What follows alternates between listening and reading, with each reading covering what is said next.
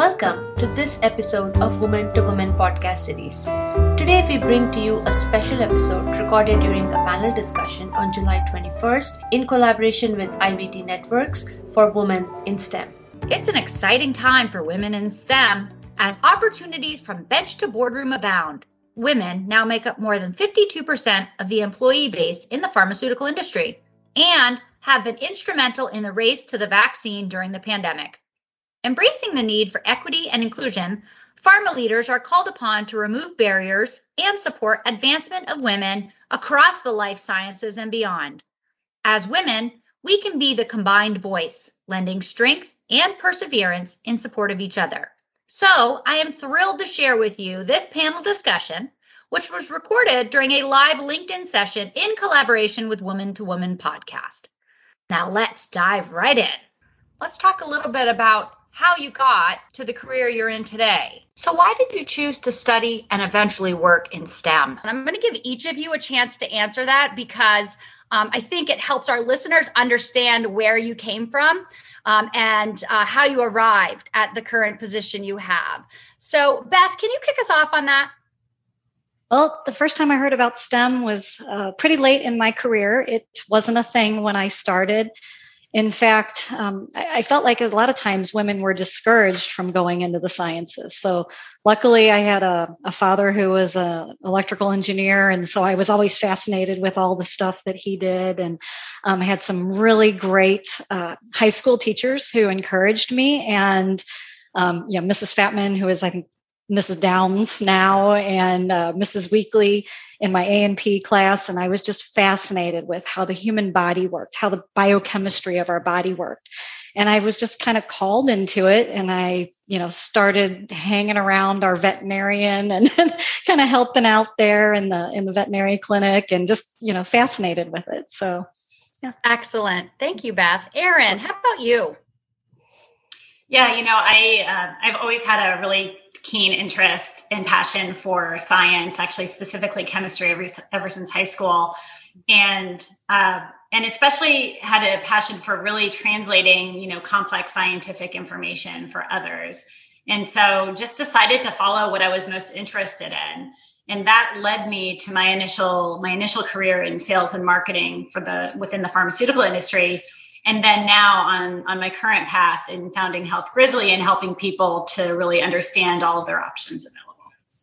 Excellent. Thank you, Erin. Valarie. Yes, I can pinpoint almost the day that I heard about STEM. I was in a career day session at my high school in 1975. And that was the first time I had heard about STEM.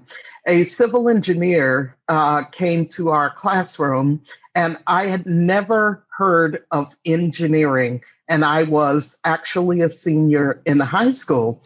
And this guy came to the class and he started talking about how civil engineers were responsible for infrastructure. They were responsible for all of the core foundation of society, transportation, sanitary engineering, et cetera, water resources engineering, the guys who build the water treatment plants. I was fascinated and riveted because as a kid, I wanted to do something that made a difference. And I was originally thinking medicine. When I entered into school, I entered the University of Wisconsin-Madison. Shout out to the Badgers. I entered as a pharmacy student because I thought medicine was the best way to help people. And I switched my major at the last minute to civil and environmental engineering. And in 1982, I got my Bachelor of Science degree in civil engineering. But that's the first time an inner city kid like me had ever heard of engineering. Technology back in the 70s wasn't a thing. The PC wasn't even invented when I was in high school. So I didn't hear about the technology part until much later. But that's how I ended up becoming a civil engineer. Excellent. Thank you. Such an interesting story. And Barkha, tell us your story. Yeah, I would say it's very similar to Beth. I would say I didn't hear the word STEM until like few years ago when I had kids and we started just getting a little bit more educated in terms of the education system here. I'm an immigrant to this country. But as a child, I always loved math. I would say I loved numbers. Who converted that into the passion and the understanding how beautiful it is and it's a life skill is definitely was my father. I have the memories of him working in the garden and teaching me why you need to learn statistics because you can answer how big a tomato is because without understanding that. And that just like some people laugh at it, like when you say that, hey, math is so beautiful and it's simple and easy and it just makes so many things just easy to understand. And I have just stayed on that path of my love for numbers and more specifically statistics. Excellent. Well, thank you to all four of you for sharing your background and your path. I think that just demonstrates how each of us has a very unique way of arriving at our positions. And STEM is open to all, no matter where you come from. If you have an interest in science, technology, engineering, or math, find your own way. You can build your path, so to speak. So to continue on, I just want to talk a little bit about those who have been influencers or mentors for us in our path to a STEM-focused career, because sometimes finding those one or two individuals that really help you to see strengths in yourself and to understand the opportunities that lie ahead of you is the catalyst for getting us to our career. So Valarie, let's start with you. Yes, I had many mentors throughout my career. I like something that Beth said earlier because she mentioned teachers. The first set of mentors that I had in my career were my teachers. I had teachers who early on took an interest in me. They looked at me, said I had potential and that kind of thing. And one of my teachers even took my other teachers and got them in a room together and said, this is the stuff that we need to give Valarie because she's actually ahead of the rest of the students in the classroom. So this is a shout out to all of the teachers in STEM. They shape minds. I think teachers should be paid more than educators because of the work that they do. But I'm the product of very good teachers. When I got into my career, I sought out mentors to assist me. I didn't wait for them to come to me. I looked at people within the organization and I found people and I just asked. So for those of you who are looking for a mentor, don't wait for them to just magically show up on your door. Look around. They're there. And so I would oftentimes ask people, would you be interested in mentoring me? And I didn't use the term always as mentoring me. I used the term helping me. Because that's really what a mentor does, is they help you to get from one point to another. Sometimes the term mentoring kind of scares people away a little bit because they think, oh my God, this is going to take a lot of my time and blah, blah, blah, blah, blah. But I would just help them. Some people, believe it or not, didn't know that they were mentoring me because I would just simply walk up and ask them questions. And that is a form of mentoring. When you're right in somebody's face, they're not going to say no. Okay, so that was one thing that I did. People want to help, most people want to help. So absolutely. Yeah. But that's how I ended up getting mentored. It's, folks that I walked up to and my teachers. Excellent. Thank you. And Beth? Yeah, I agree with Valarie. That's very sage advice for all our listeners right now is just ask someone. And it doesn't have to, you don't have to be so formal and say, will you be my mentor? But sometimes it's just asking for, help on a project or asking for special, not special, but, special projects or more in-depth research or whatever, and they can help you. My influencer, I would say, is in my first job, and it was all males, all completely males. It was chemistry. We were doing chemical engineering and completely, I was the only female out of probably 40 people. And, I was just getting discouraged. It was hard, and especially back then, people always would play pranks. It's just how it was. I don't know if that happens nowadays. I'm too old to be with the young people, but I mean, just, whether it's tightening things down too tight or something, I don't know. But my first mentor, Jim McClung, he was very wise. And he didn't know he was my mentor, but I would just ask for, advice or, special projects, things like that, how to do things a certain way. And if I would get discouraged, I know at one point he did tell me that he always tries to encourage women because he sees that women have a greater attention to detail. We have ability to focus while under pressure, when compared to men. And then we have the dexterity also to handle those small, delicate tasks that you may have to do in chemistry and biochemistry. So, there's a lot of manual dexterity things you have to do, whether it's from pipetting or, and then the harder questions and be able to focus under pressure. And that was really all the encouragement I needed, was just saying that, women have this special ability. Go with it. So Beth, you gave me a great segue. Mm-hmm. It brings up a great question. A lot of us were in classrooms where we were part of the minority, right, in STEM classes. So have you guys ever faced any roadblocks or challenges in your time in the industry, which you think were because of your gender? And I'll call upon Barkha. Maybe if you can start there. Great question. And Divya, you and I went to actually same undergrad, so you know the story. But just to share with everyone, as I mentioned, like as a child, I grew up with a lot of support, like from my family in terms of the math. Like they encouraged me and like did everything to. So I never paid much attention to. There's a difference between a girl and a boy when it comes to like learning math. And then I ended up in this, like the super prestigious school for my undergrad in India. And that was the first shock of my life, because when I showed up there, I was one of the 12 women in the class of 400 students. And at that time, yes, you could be just mad at like this uninvited attention in good and bad ways you will get.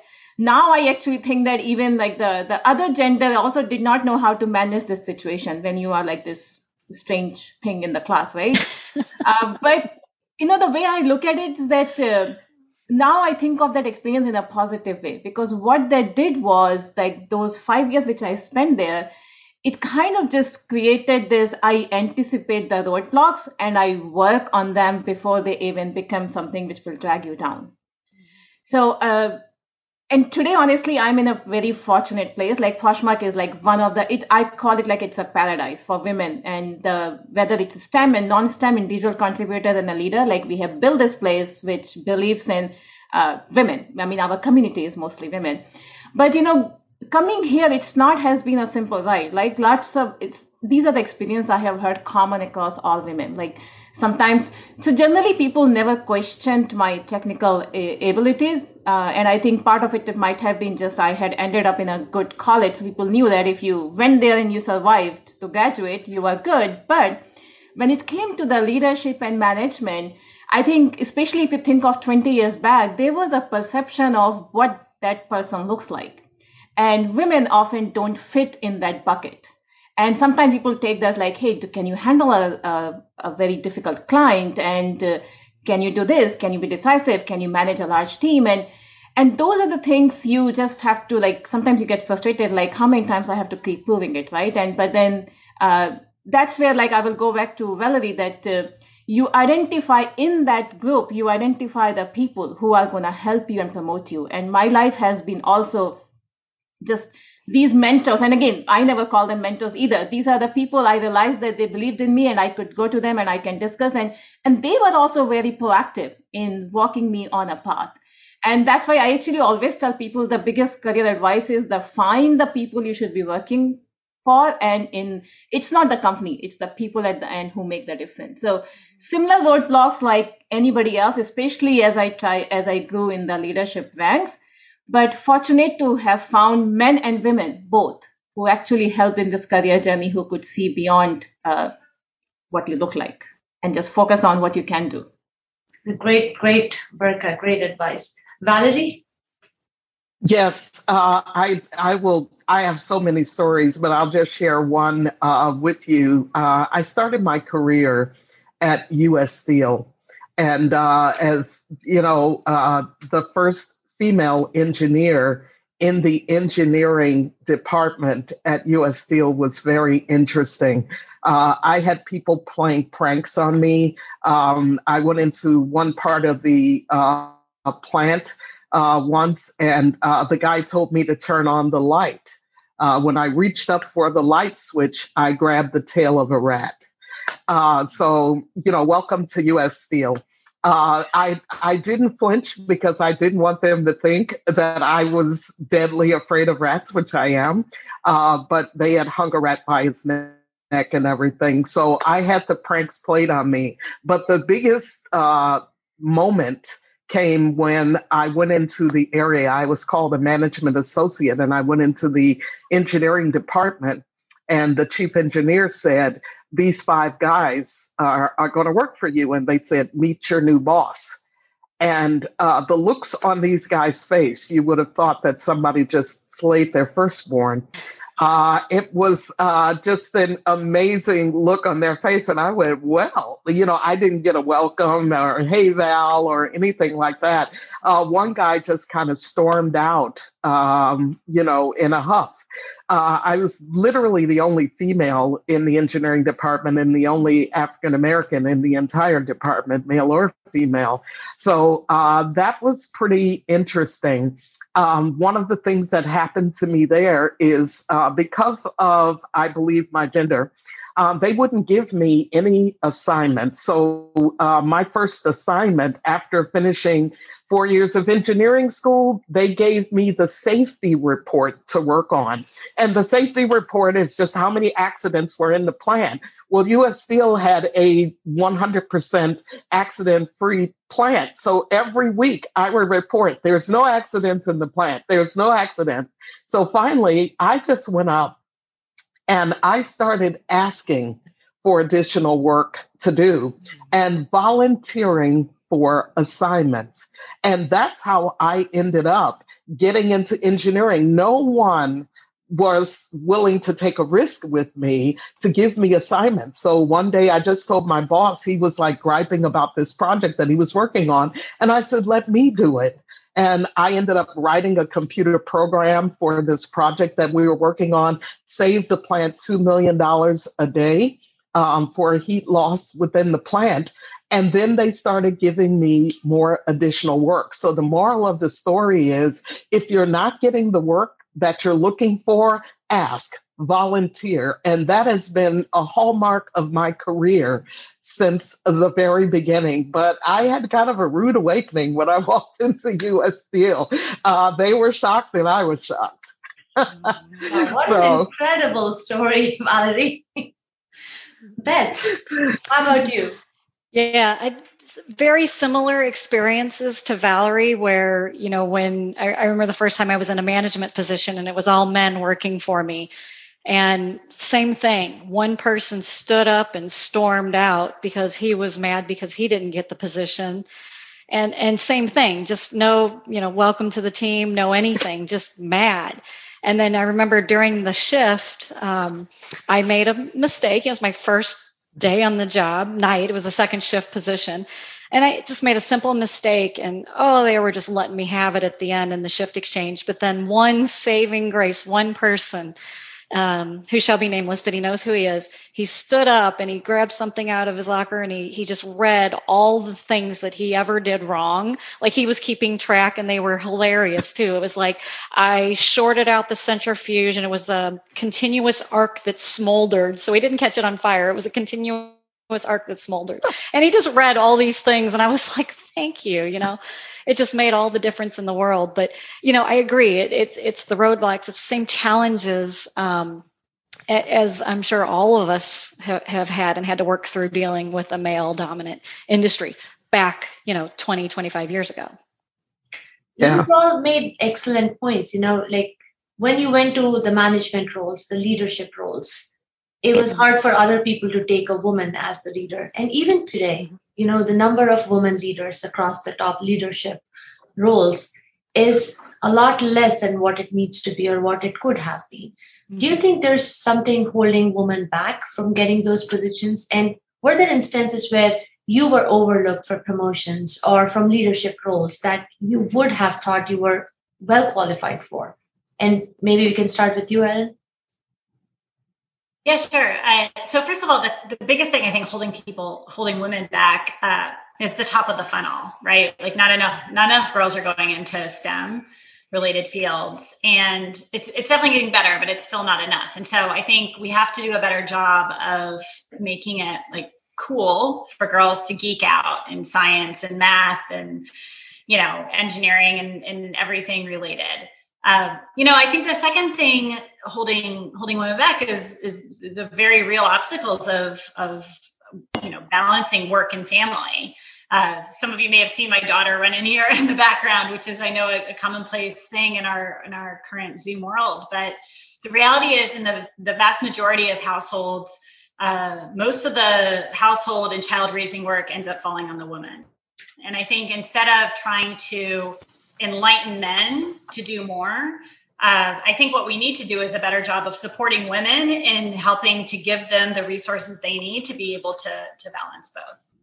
Yeah, I would say very similar thoughts as Erin mentioned, that, when women get looked over for this promotion, etc. Again, going back to that, there is a perception like in terms of when somebody is ready for promotion, and women often don't ask. That's like another thing which, like Valarie was saying, like you need to ask for it. And somehow the world prefers people who are loud and asking for things, and women generally hold back. So really encourage women to just when you are, I would say, like we are generally such a big critics of ourselves. Like even when you think you are not ready and somebody's saying you should do this, you should just go for it. And I can guarantee you're going to do an A+ job. Like we are just not good at promoting ourselves. But then going back to what Erin was saying, the things gets actually even more difficult for mom. And that's where there has to be a conscious effort on creating that support structure, the perception and the processes and the policies in terms of what we work and what are the rules of work. And that support, I think we have, we all have been in the workforce for 20+ years. So we know that things have changed and we are thankful for those changes. But a lot of work still remains to be done. And I generally take that, I think we as women leaders who are here need to take the first responsibility. We need to be going out and talking in forums like this. We need to be sharing our stories to make it look like it's not a big deal that where we are. We all have the same stories. It's just that some of us got mentored or learned to ask and push forward, not take no for an answer, and just go for it. That's great advice. So important. I mean, everything that you have all said is, it shows how resilient women can be and the perseverance that you each approached not only your career, but your respective industries with. And I'm just left thinking about our current environment. We're seeing a push to get more and more girls and young women involved in STEMs, and it's happening at a younger and younger age, which is great.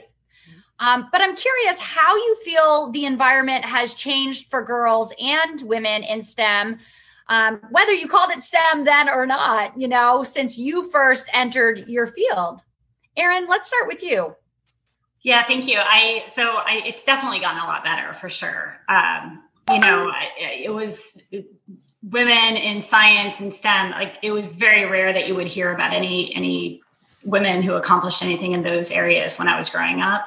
And as the mother of two girls right now, I see everything that has changed. And so it certainly has gotten better with all the STEM related activities and camps and even recognition, I think, of some of the achievements that women have made within those fields. That said, we don't really do it enough still. The typical school curriculum, we all know it takes forever for school curricula to change.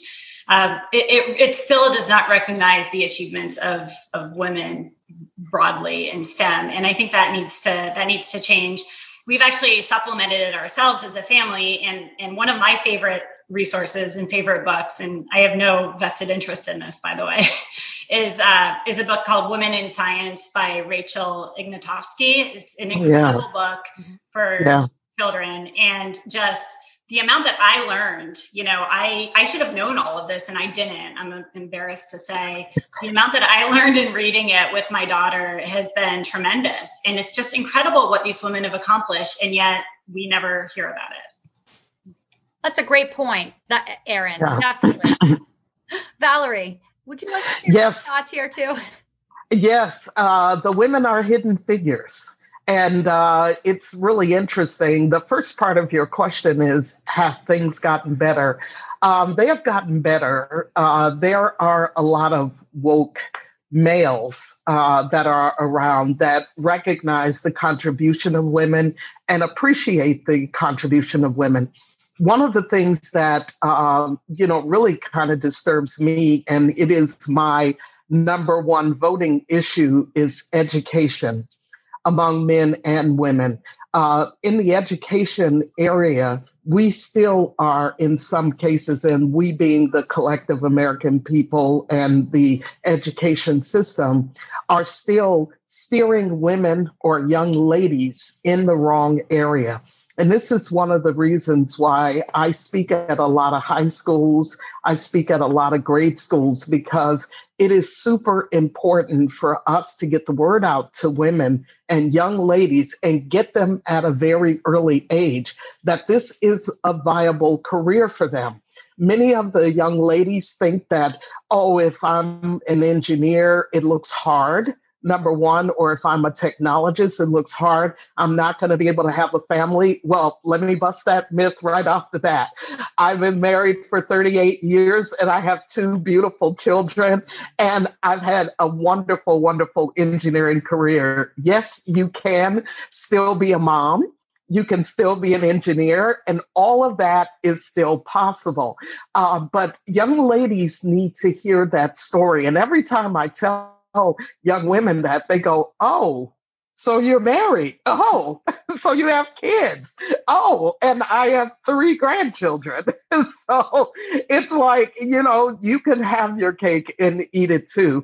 The other thing I wanted to mention is that whole notion of women kind of blaming themselves for the problem or the predicament that we find ourselves in. It is not women's fault that many women are not there. The old adage, well, we can't find enough women. As an African American, I'm really used to that argument, because they say, well, we can't find enough African Americans. That's why we don't have enough in there. That's baloney. We're out here, but we're hidden figures. And so everybody on this panel and those who are listening to this, we need to stop being hidden figures. That's what all of us are doing here today. That's why me, as CEO of OnShore, took time out of my day today. This is important, because the message that we have to give young ladies who are coming up and young women who are already burgeoning in the field, we need to tell them this is possible. It is possible for you to reach the pinnacle of your career and be a great mom and that kind of thing. Both of my kids are in STEM. My daughter's in medical profession, and my son owns a game development company. He's a programmer and a cybersecurity specialist. So I practice what I preach at home, but it can be a lucrative career for you. And I always stop to tell kids, if you really want to make a difference, consider a career in STEM, science, technology, engineering, and math. Just look at what happened during the pandemic. The fields that had job openings that were still hiring during the pandemic, science, technology, engineering, and math. Think about that. That's the reality. So if you want sustainable careers, this is the place to be. I just want to jump in. I totally agree with you, Valarie. I think you can't go wrong. Yeah, you can't go wrong. I mean, I was swamped during the pandemic, and my company grew 3 times, over, so it's kind of one of those things where you're just like, oh my goodness, this is really where you want to be. But yeah. Sure. And I love how you pointed out that you don't have to choose between lifestyle and personal goals and a career in STEM, right? Absolutely. I love that. Barkha, did you have anything to add to this particular topic? So it's just one thing I would, I think maybe I reflect on this more like as a mom. We as a parent just need to be very conscious and intentional about what we are exposing our kids to, starting at like the very early stage of their life. And the reason I say we need to be intentional, because if we just go with the flow, try searching on like any site for the toys for girls and the toys for boys, and you will see the difference, that if you're not intentional, the things you will end up with. I have 2 boys and a girl, and I seriously have no problem. Like, my girl is like one of those girls who plays with cars and trucks and fights over like the train tracks. But it is like sometimes when she is in the class, she doesn't know how to play like the princess game. And it's not that there's anything wrong. I think we as a parent has a responsibility to expose kids to all the things and then let them choose. I think I'm actually personally okay if STEM is not your thing. It just needs to be your conscious choice. It's not because that's what you got exposed to, or subconsciously it got built in your head that, hey, that's a more boy thing. But you can totally see the differences in terms of from the very early age, the types of camps you find and the toys you find. And again, things are changing, but not changing fast enough. But, each individual person can do their own part. And going back to a lot of this education starts early, I actually do spend a lot of time in speaking with the girls in middle school and high school, just so that share our stories, and just like how we are all just very normal people, have done the normal things.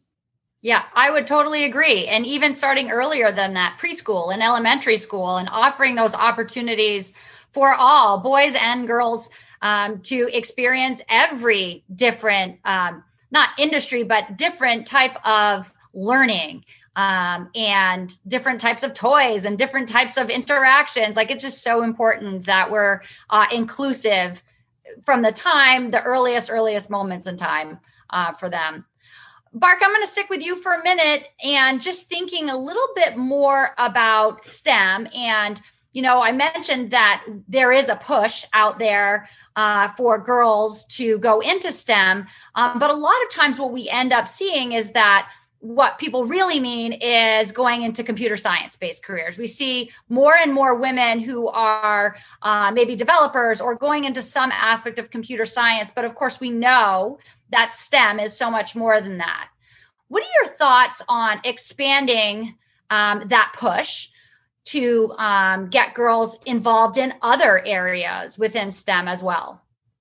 No, I 100% agree. I am not a computer science major. Despite having gone to the engineering school, I studied math for the whole life. And so this is another advice I give a lot of people, is that never pick a profession because it's in fashion, because professions go in and out of the fashion.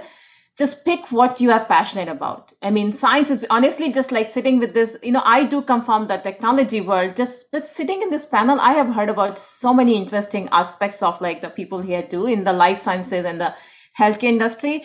I think we need to, again, I know that it takes time from the education perspective, the curriculums to change, but that narrative has to change in terms of people just talking about, especially when I'm in the West Coast, like in the Bay Area, it's all about the technology and engineering.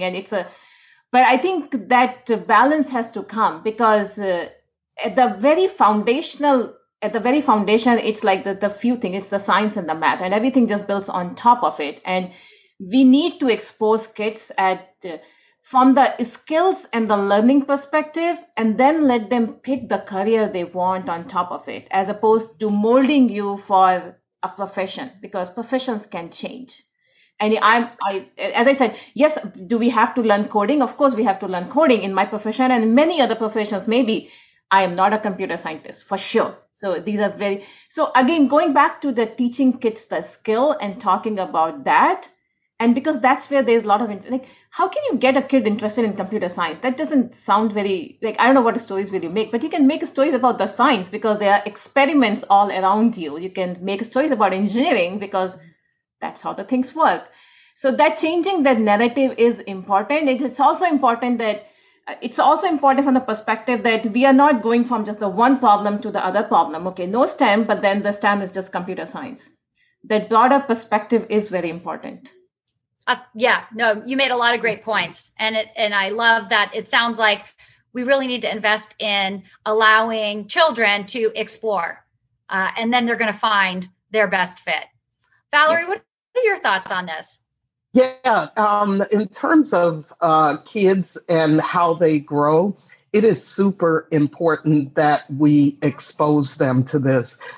Me as a little kid growing up in the projects and that, I had never heard of engineering. And one of the reasons why I think a lot of kids don't major in engineering, a lot of them haven't heard about it. If you don't have a parent or some other close relative or friend who is in this profession, it's not something that comes up in everyday conversation.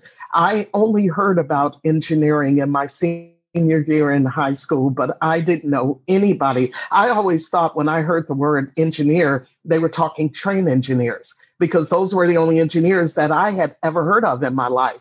So I think exposing kids is really, really important. I think exposing kids to women like the women on this panel is really critical, because then they see the varied nature of what's going on. But here's the one issue that I am super concerned about. I'm super concerned about education in this country in general, because I think we are losing focus as a nation on what makes things very important. When I was a young lady, I used to watch every single NASA launch in the 60s. I was fascinated with space exploration. This morning, I was watching Jeff Bezos go into space for 17 minutes and come back. The interesting thing is that kids' minds, now I was a little girl, in Chicago's housing projects. I knew nothing about what it took to get people there. I just knew that it was like kind of the coolest thing that I had ever seen, is like a bunch of astronauts get into this tin can and shoot themselves up into space. How fantastic is that? But you never know what sparks a kid. And, when you look at what sparks youth, that's what we need to be introducing ourselves to. But what we find, more importantly, in our political and government area, is we find education being cut, not added to. If you think about what was happening in the 60s, we were funding education. Anybody who wanted to go to school, we had the, for those who are old enough to remember, the BEOG and SEOG grants and that kind of thing. You pretty much got a grant to go to school. But today, we're taking all that away. I think that there needs to be a political change in this country where education is valued. And it's not looked at as some kind of optional thing, because if you think about it, those who are educated, think about this pandemic. There are statistics that were shown that the educated folks, a lot of them, were the ones who survived the pandemic better than those, who just had a high school education. We've got to get back to educating our people. And I agree. You don't necessarily have to steer a kid into STEM. I would strongly recommend that you do, because that is how the world is turning right now. But they don't have to be in STEM. Educate the youth. Keep talking to them and expose them to this STEM profession that we all love, that has been very lucrative for us. I always show a picture. And last week, when I gave the STEM talk at the University of Wisconsin, I showed them a picture of the project housing building that I lived in. It's one of the most notorious, crime-ridden project housing buildings in the United States of America. Once was deemed as the most dangerous community in the United States. And then I show them the building of my condo that sits on the pinnacle of Lake Michigan. And underneath the slide, I say, education makes the difference. I live in a penthouse in Lake Point Tower, whereas I came from the projects. It was a tower, but not quite like Lake Point Tower. So education is a game changer. And it really makes a difference whether kids are exposed to this or not. So that's kind of my hot button issue. That's what I vote on. Whoever is for education, you've got my vote. local or federal. Thank you, Valarie. Thank you. I love the idea of like us lighting the spark, right? Yeah. You mentioned that. Erin, thoughts on this topic? Getting women, in other areas of STEM beyond just the computer sciences? Absolutely. So, I think there are three things that we really need to do. The first, we've talked extensively about. It's really supporting them from a very young age and helping to give them the support that they need and encouragement to go into these areas. The second is very related to that, which is, we've talked a little bit about it, but I just want to go back to it, which is to really change the image, right? We need to change the image of the female scientist. When I was growing up, the female scientist was someone who had like glasses and like really messy hair and was like stuck in a lab coat. And, that's not really the way it is. I went into chemistry. I was a chemistry major and I was in a sorority. Granted, I was literally the only person who was a chemistry major in a sorority at my college, but I did it. And there's no reason why the image of a female scientist can't include, wearing high heels and, having your lipstick on too. That's totally okay. And I think we really need to make that happen, make that change happen for girls as they're growing up, so that they kind of have that image in their mind, maybe in addition to someone who has like glasses and messy hair, because that's okay too, right? And then the third thing I would say is we really do need to do a better job of celebrating and advertising women who do lead and also who have achieved in these other fields. We've gotten better about it, but we have so much more work to do there, and that's really critical. Yeah, agreed. And your hair looks beautiful. No, great question. We actually just got a question too from our participants. The question was, by segregating, right, creating separate initiatives for women, are we moving them away from the bigger group by giving them that extra attention? I know we're trying to push more women towards STEM areas, but creating more initiatives that are very specific to women, is that a better way of doing it, or should we just push them to be part of the bigger group? I think we should push them to be a part of the bigger group, because I don't believe that, separating women from men is really the answer. It's the assimilation of women into this community. But it requires, on the other side of that, for those who are hiring women or bringing women into that area to be more accepting. Let's talk about the elephant in the room. The real issue that many of us have experienced over our careers has been one of the perception of our gender, and in my case, the perception of skin color. That is really one of the things that kind of hurts the whole women in engineering. It's the proverbial, male with the pocket protector in his shirt. That's kind of the old perception of an engineer. Women are much stronger, and they're more highly educated now than they were like 30 years ago. We need to get rid of and break down the barriers, bring the women in and let them assimilate into the STEM community, and not necessarily do that. Now, after having said that, there do need to be programs for women, because if there are barriers to the entry into this profession, we need to have programs that break down those barriers. So it's a little bit of both, but I don't recommend just putting the women over here and letting these be women engineers. No, we need to be brought into the broader community at large and deal with that. Just one little anecdote story regarding that. I remember I was passed over for a position, and one of my male mentors asked me to go into my boss's office and demand the job or tell him that I quit.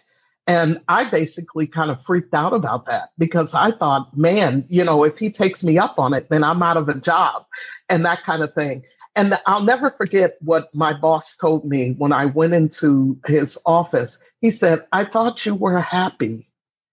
And so I'm thinking, okay, you thought I was happy so that I didn't want a promotion, really?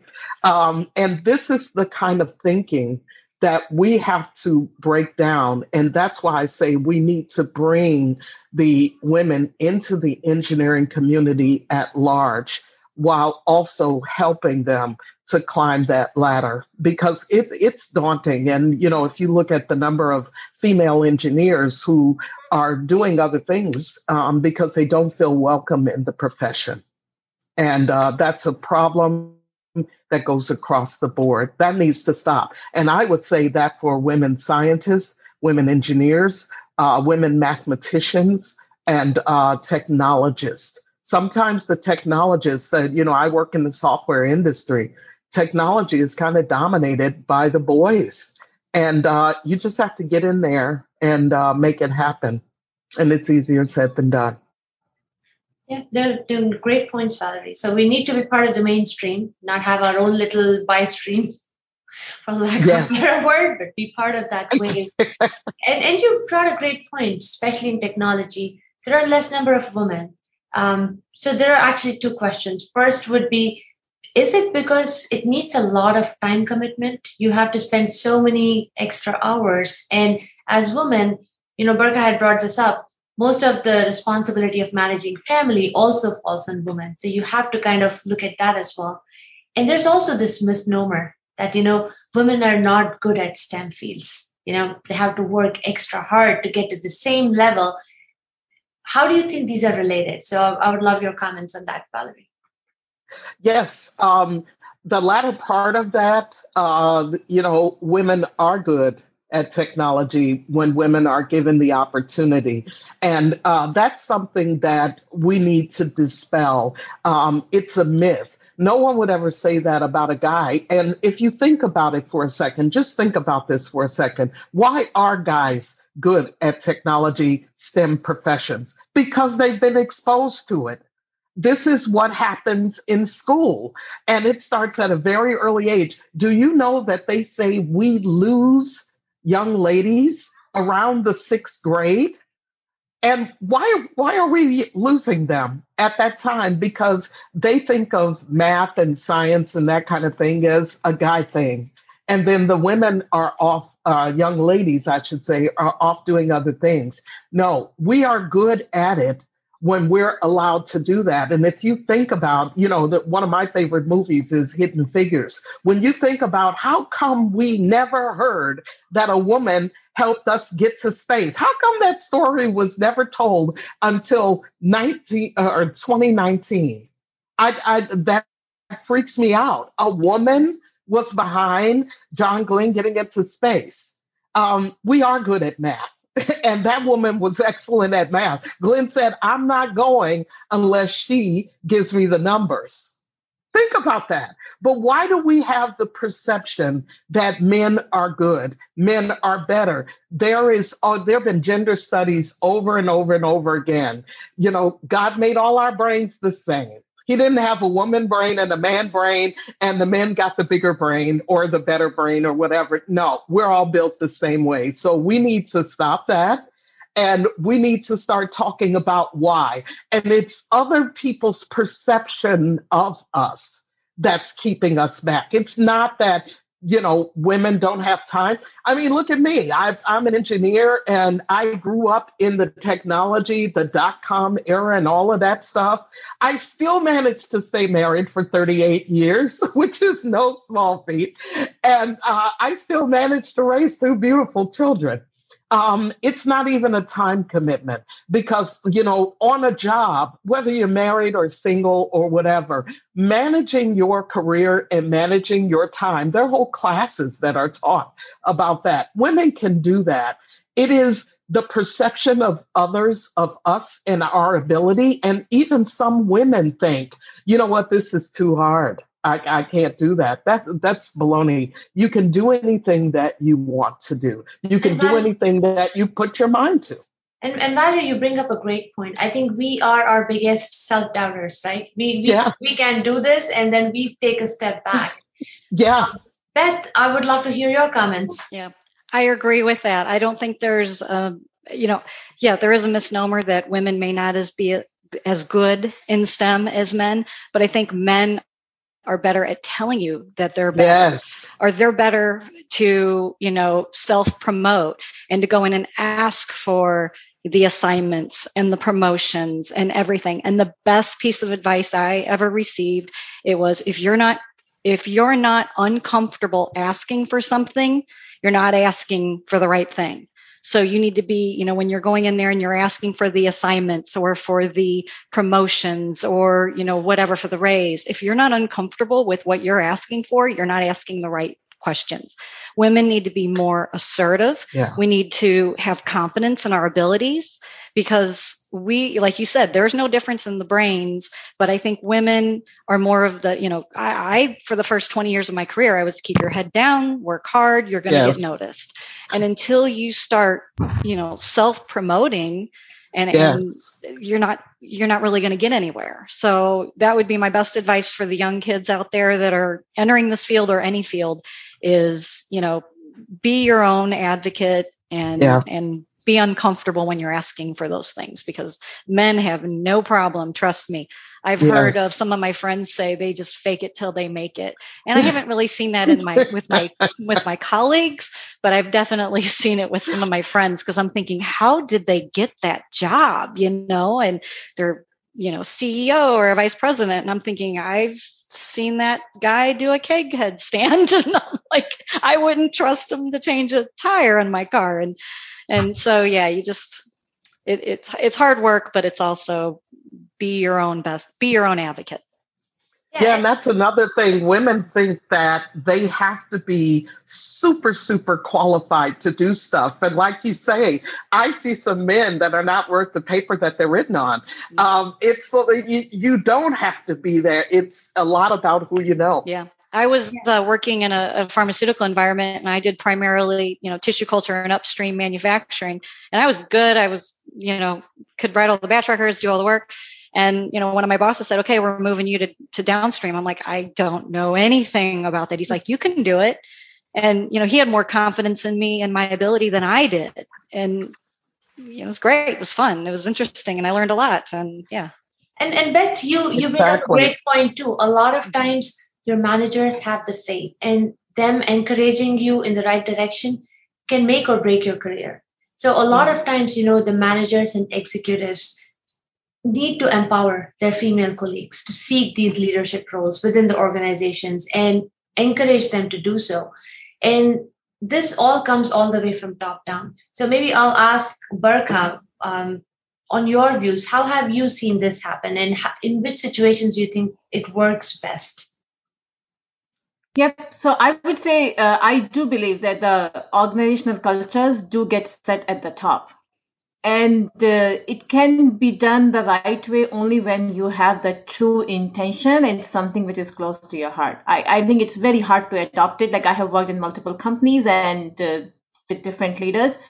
The reason things are just so good at Poshmark is because I see that like Manish doesn't say this for the sake of saying, he actually do believe, like a lot of things we're talking about, like women are just awesome leaders because we are smart and we also have the ability of pushing through, executing things, multitasking, whatever you name it. So it has to start at the top, and just saying is not enough. You have to create those support groups.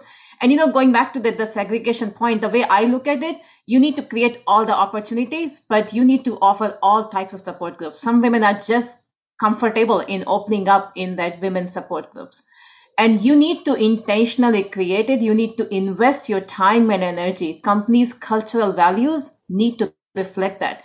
Like, one of Poshmark cultural value is embrace all weirdness. And honestly, that's a beautiful way of saying is embrace all diversity. And in our performance reviews, we actually rate people on that. And that's where we are looking for. When people have the reporting structure, there is a conscious effort in terms of when it could happen in both ways, like a men manager managing the women and the other way. We pay attention to those things because, as much as humans have the good intentions, making them turn into something concrete to happen, it still does require some organization policies and the processes put in place. And that can only happen when at the top level, your CEO and the management team is ready to make it part of their agenda that, hey, we are going to make this happen. Yeah, no, great points. And Erin, you have established 2 companies, founded 2 companies. You're the CEO. How do you take this? Yes. Well, first of all, I just want to say I love the concept of embracing weirdness. So super cool.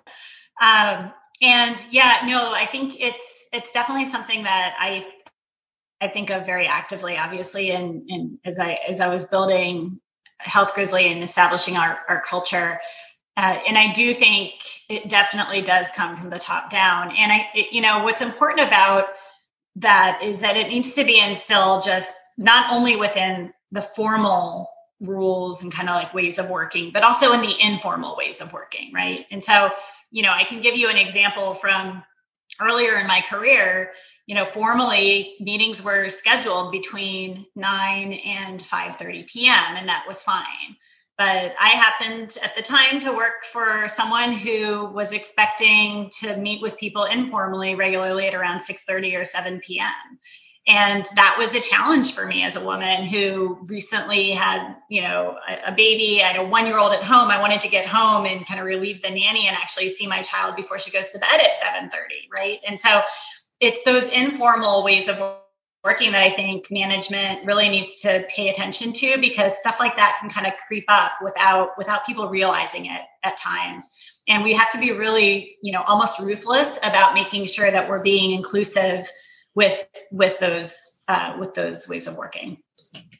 Great comments. We're almost up on time. So thank you so much for all of your great advice and experiences. And I'll let Stacey close out for us, but we really appreciate having all of you here with us today. Stacey? Absolutely. Such great comments and discussion today. I'm definitely honored to be here with the 4 of you and you as well, Divya, for putting this all together. I think, from propelling Americans to the moon, as Valarie mentioned, to discovering the first mRNA vaccine for COVID, which was also a woman this past year, by the way. We've seen that women have been instrumental in driving the science and math industries forward. And I think this is an exciting time, and together we can create more opportunities for more diverse work communities, which include women and girls. So thank you very much again to our panelists, Barkha, Erin, Valarie, and Beth, for sharing their insights and experiences with us today.